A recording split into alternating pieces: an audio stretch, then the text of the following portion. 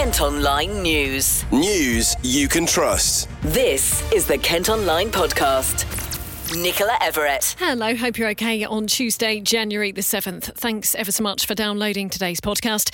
First today, a Medway man has been jailed for 12 years for his part in a knife-point robbery at the home of Olympic cyclist Mark Cavendish. Expensive watches were taken from the property in Essex back in November 2021. 28-year-old Ali Cisse from Holding Street in Rainham pleaded guilty ahead of a trial which heard his DNA was found on the athlete's wife's phone. Another man who's 31 and from South East London has been locked up for 15 years. Well, this is what Mark and his wife said in a statement. For us, this has never been about the items which were taken that night. It is about the terror our family felt that night. It's about the impact it continues to have on us. What these men did was a world away from a robbery on the street, and I want those who know them to know this. They came to a home where a young family was sleeping. They broke in the middle of the night and they threatened us. They assaulted Mark and they terrified our children. I cannot fully describe the fear I felt for my family and young children when the men entered our home and threatened us with knives. And I cannot begin to describe the feeling of living in your home in fear that this may happen again. But part of the reason we are speaking today is to show that we are moving forward as a family. We still have difficult times, especially the children, but we're continuing to build our life together.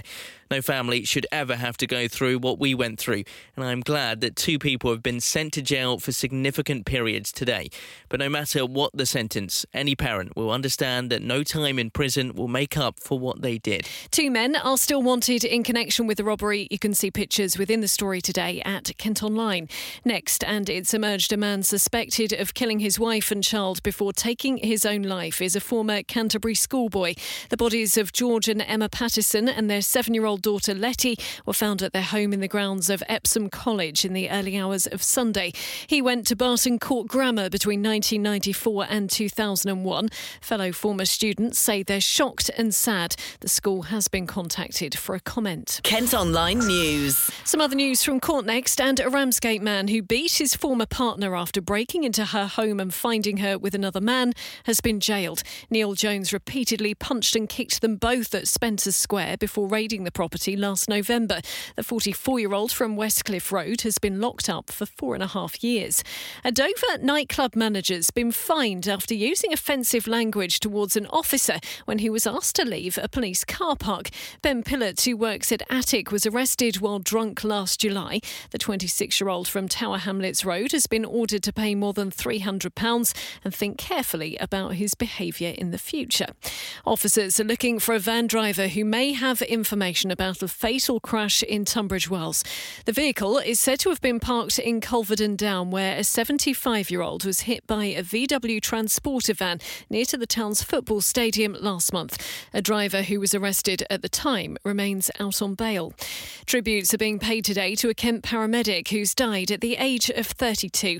Samantha Lippman's body was found at her home in Hawkinge near Folkestone last November after she failed to show up for work.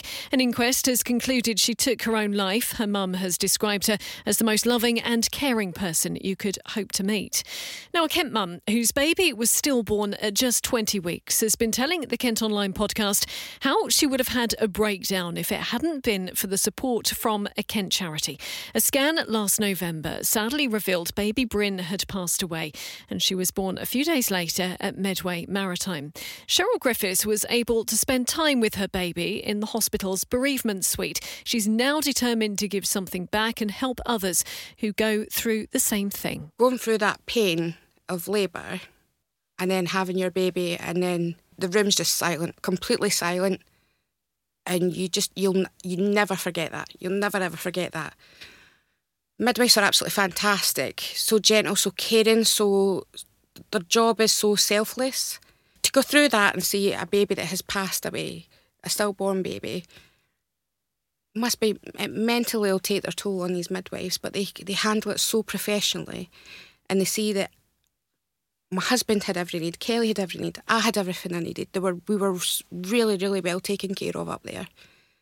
So we went through the process, got Bryn dressed, got everything done for her possible, and then Danny, the midwife, came to see us.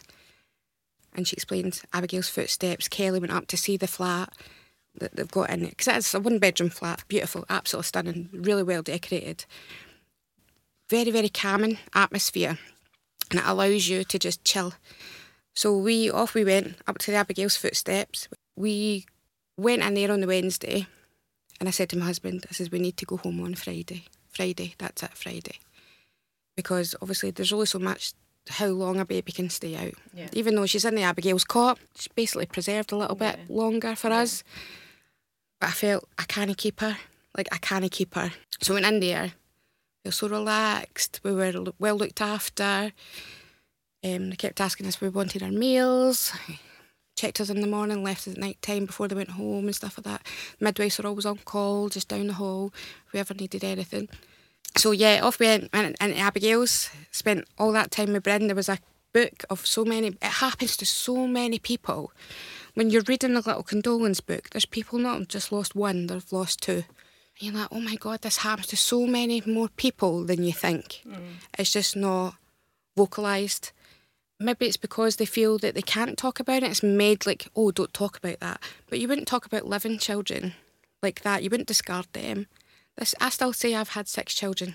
Brinny was number 6, so she was my baby. So I'll still talk about her.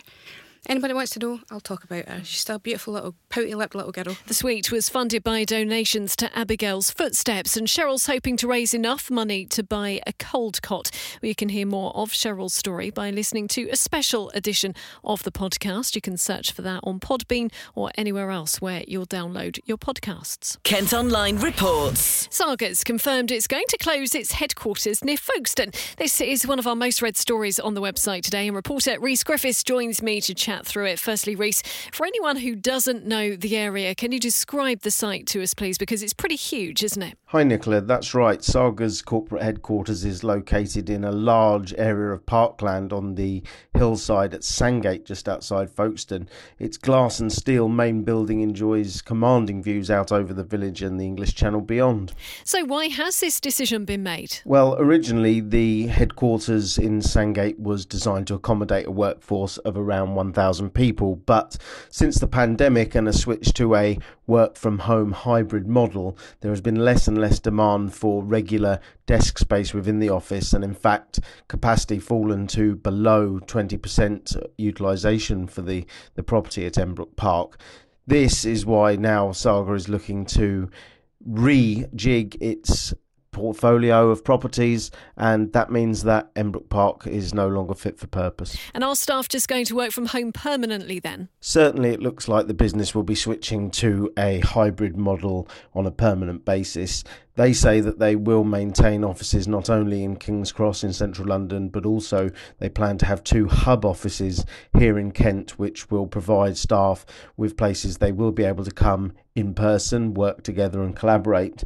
But certainly it seems the switch to a model which sees a lot of work done from home will be a permanent change following the pandemic. Has there been any reaction, Rhys? And importantly, what could happen to the building? Yeah, there has been some disappointment at the news. Saga's obviously a major employer here in this part of the world. Folkestone is the place where Saga was founded back in the mid-20th century by Sidney DeHaan. What will be interesting to see is what kind of presence is maintained in the area. We don't yet know any precise details on that. But the building itself, well, Saga previously in the summer of 2021 applied for and received permission for what is known as prior approval for the potential conversion of the building in Sandgate into around 60 flats with quite impressive sea views, so we shall have to see what the future holds for the site itself. Rhys, thank you ever so much. This is also one of our most read stories today. A Chatham man is looking for somewhere else to live after being told he'll now have to park half a mile from his home in a multi-storey. Matt Clubb moved into his town centre apartment because it came with free parking nearby, but the council-owned site on Slicketts Hill has been sold. He says he'll have to move as he doesn't feel safe walking the distance to and from his car at night. The local authority authorities say they're looking into a resident's complaint. Now, it's Internet Safety Day today, and a new programme is going to be running in Kent to make sure children have healthy relationships online. Workshops will be put on in schools to teach pupils how to spot things like coercive behaviour, bullying or harassment. Specialists will use role play and critical thinking as part of the half-day sessions. I've been chatting to Mark Matthews, who's from Collaborate Digital, who are running it and have been brought in by Kent's Police and Crime Commissioner. We are spending our time over the next few months going into both primary schools and secondary schools across the county, talking to young people about their online life, everything from their social media activity to cyberbullying, to the relationships that they may have with people online, not just romantic relationships, but the people that they might be gaming with the hope that we can check what they're doing, perhaps give them the most up-to-date information and the latest advice to help keep themselves safe while they're online. And when we go into the secondary schools in particular, we also extend their content to talk about things like sexting and other sorts of perhaps inappropriate activity that does go on online. And the way we tackle that is not only by talking to them, but hearing from them, by asking them to make short videos and podcasts. So our workshops sort of start off with a little bit of information, but then the young people are working together in groups. They are collaborating on getting their thoughts together, find out what they know and what they need to know. They're doing research in that group.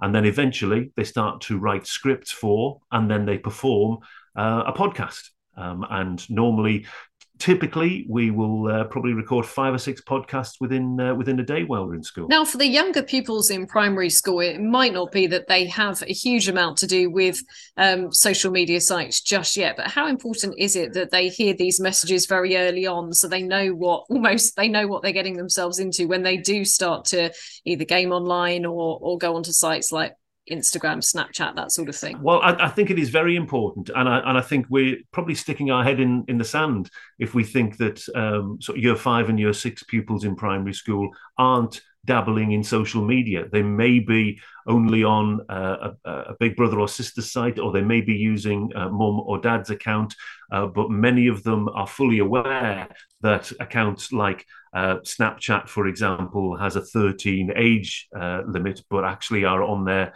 under that age. And likewise for most of the other social media, they're playing Fortnite, which again has a minimum age of 13, and even Minecraft with a minimum age of 10.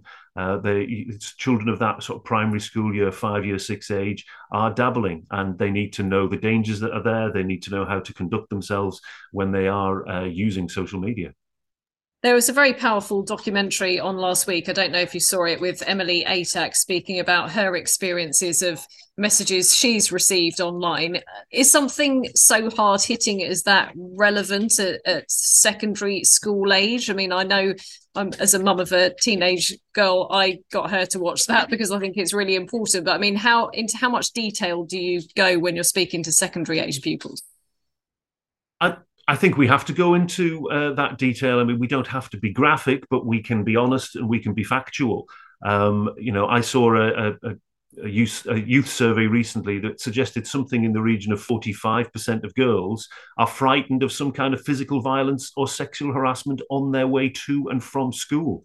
And that, in fact, the peak of the week for this sort of criminal activity against women and girls is actually that hour between 3 and 4 in the afternoon, when young women, girls are on their way home from school or college. So I don't think we can sugarcoat it. I think we have to be open and honest. And not only are we telling these young people, but actually we're hearing what they've got to say, and that's what they say they're concerned about. Kent Online reports. It looks like plans for a new housing estate near Whitstable will be given the go-ahead. Developers want to build 220 homes on 40 acres of land next to a slip road off the Thanet Way. It's been recommended for approval by the council as they admit they're behind on their housing targets. Meantime, if you live in Dover, you won't have to worry about paying for parking on a Sunday. Council bosses were considering introducing facing charges in 17 car parks and streets across Dover, Deal and Sandwich, but they've backed down after residents and businesses called the move unfair for those already struggling with the cost of living. A Medway toddler has rung a bell to mark the end of his cancer treatment that started just weeks after he was born. Tig Mealy from Wigmore had a small lump under his eye which doubled in size within days. He started chemotherapy in July 2020 when he was only 2 weeks old and had surgery to remove a tumour 7 months later.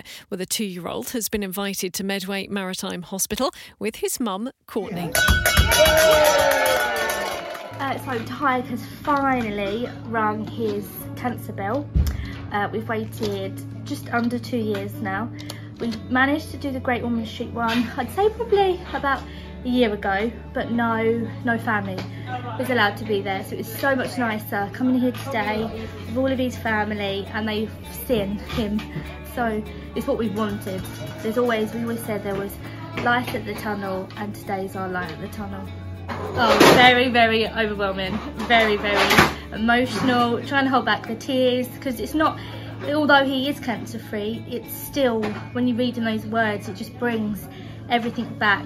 The year and a half we had of his life, which was just horrendous, absolutely horrendous. But now it's light at the end of the tunnel, we can finally move on. He's a healthy 2-year-old little boy currently playing with his Paw Patrol bus. Honestly, I cannot thank you enough for saving my child. Constantly, you were always there to support me, always looked after Tig. You guys are absolutely phenomenal. I can't thank you enough. Tig continues to have regular scans and will be monitored until he's 18. If you follow Kent Online on socials today, you can see pictures and video of a fire that's broken out in a derelict building on Sheppey. Crews were called to Elm Lane in Minster at about 6 this morning. Part of the road was closed and a warning issued because of all of the smoke in the area. We are told no one's been injured, but it's not clear yet how the fire started. You can also see on the site today that work has got underway on a £7 million extension to a secondary school in Sittingbourne. A new teaching block's being built at Borden Grammar with specialist classrooms for science and IT, as well as a sports hall. It's expected to take about a year to complete and will allow the school to accept more pupils to cope with rising demand. Kent Online News. Now, we've already mentioned the cost of living crisis on the podcast once today, and as it continues, the owner of a shop in Herne Bay has decided to give everything away for free. Mayors Free Shop has donated clothes, handbags, pillows, candles and even paintings that have all been made available for no charge at all. And the owner's even gone as far as to say they have enough clothes to dress the whole of Kent. Everyone is welcome, doesn't matter where you are. We don't do any areas. We have people coming from Ramsgate, Margate, Ashford, Maidstone. Just pop down 9 till 5 every day. We'll have a lot of toys, books, clothes, jackets, shoes. You just take them. You don't pay. You just walk away. Save the planet. Reuse. Her only request is people don't resell the items after collecting them. She's also encouraging all of us to be more environmentally friendly by reusing things. It comes after we told you in yesterday's podcast about a huge Salvation Army shop that's opening in Folkestone. There's been a mixed response today to plans to open the first Greggs store in part of Kent. It'll be launching on New Romney High Street next month. Some residents are worried it won't last long, though, as people prefer local cafes and shops. Others are welcoming the new jobs it'll create. And a letter written by Charles Dickens' son way back in 1870 is going on display in Medway. It's been announced on what would have been the author's birthday. The letter was donated to the Guildhall Museum in Rochester and will be added to the Making of Mr Dickens exhibition later this year. Kent Online Sport. First up, a revamp of Kent's main cricket ground in Canterbury has been given the go-ahead, despite fears it could obliterate its history. Bosses at the Spitfire ground on Old Dover Road want to expand the stands, redevelop the entrance and move a war memorial. Council bosses have approved the plans, saying the changes would be in keeping with the rest of the area. And in football, we should find out this week if Kent's Alessia Russo is in the England women's squad for their next game. They take on Korea in Milton Keynes in the group stage of the Arnold Clark Cup next Thursday night. It all comes ahead of the Women's World Cup this summer. Well, that's all from us for today. Thanks ever so much for listening. Don't forget, you can follow us on Facebook, Twitter, Instagram and TikTok. You can also get details of the top stories direct to your email each morning. That's via The Briefing. And to sign up to that, you just need to head to kentonline.co.uk. News you can trust. This is the Kent Online Podcast.